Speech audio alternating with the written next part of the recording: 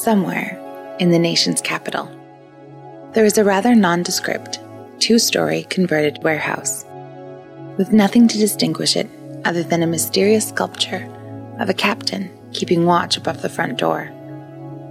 Inside this building are some of Canada's greatest treasures, and the people charged with their protection: the staff of the Canadian Conservation Institute and the Canadian Heritage Information Network.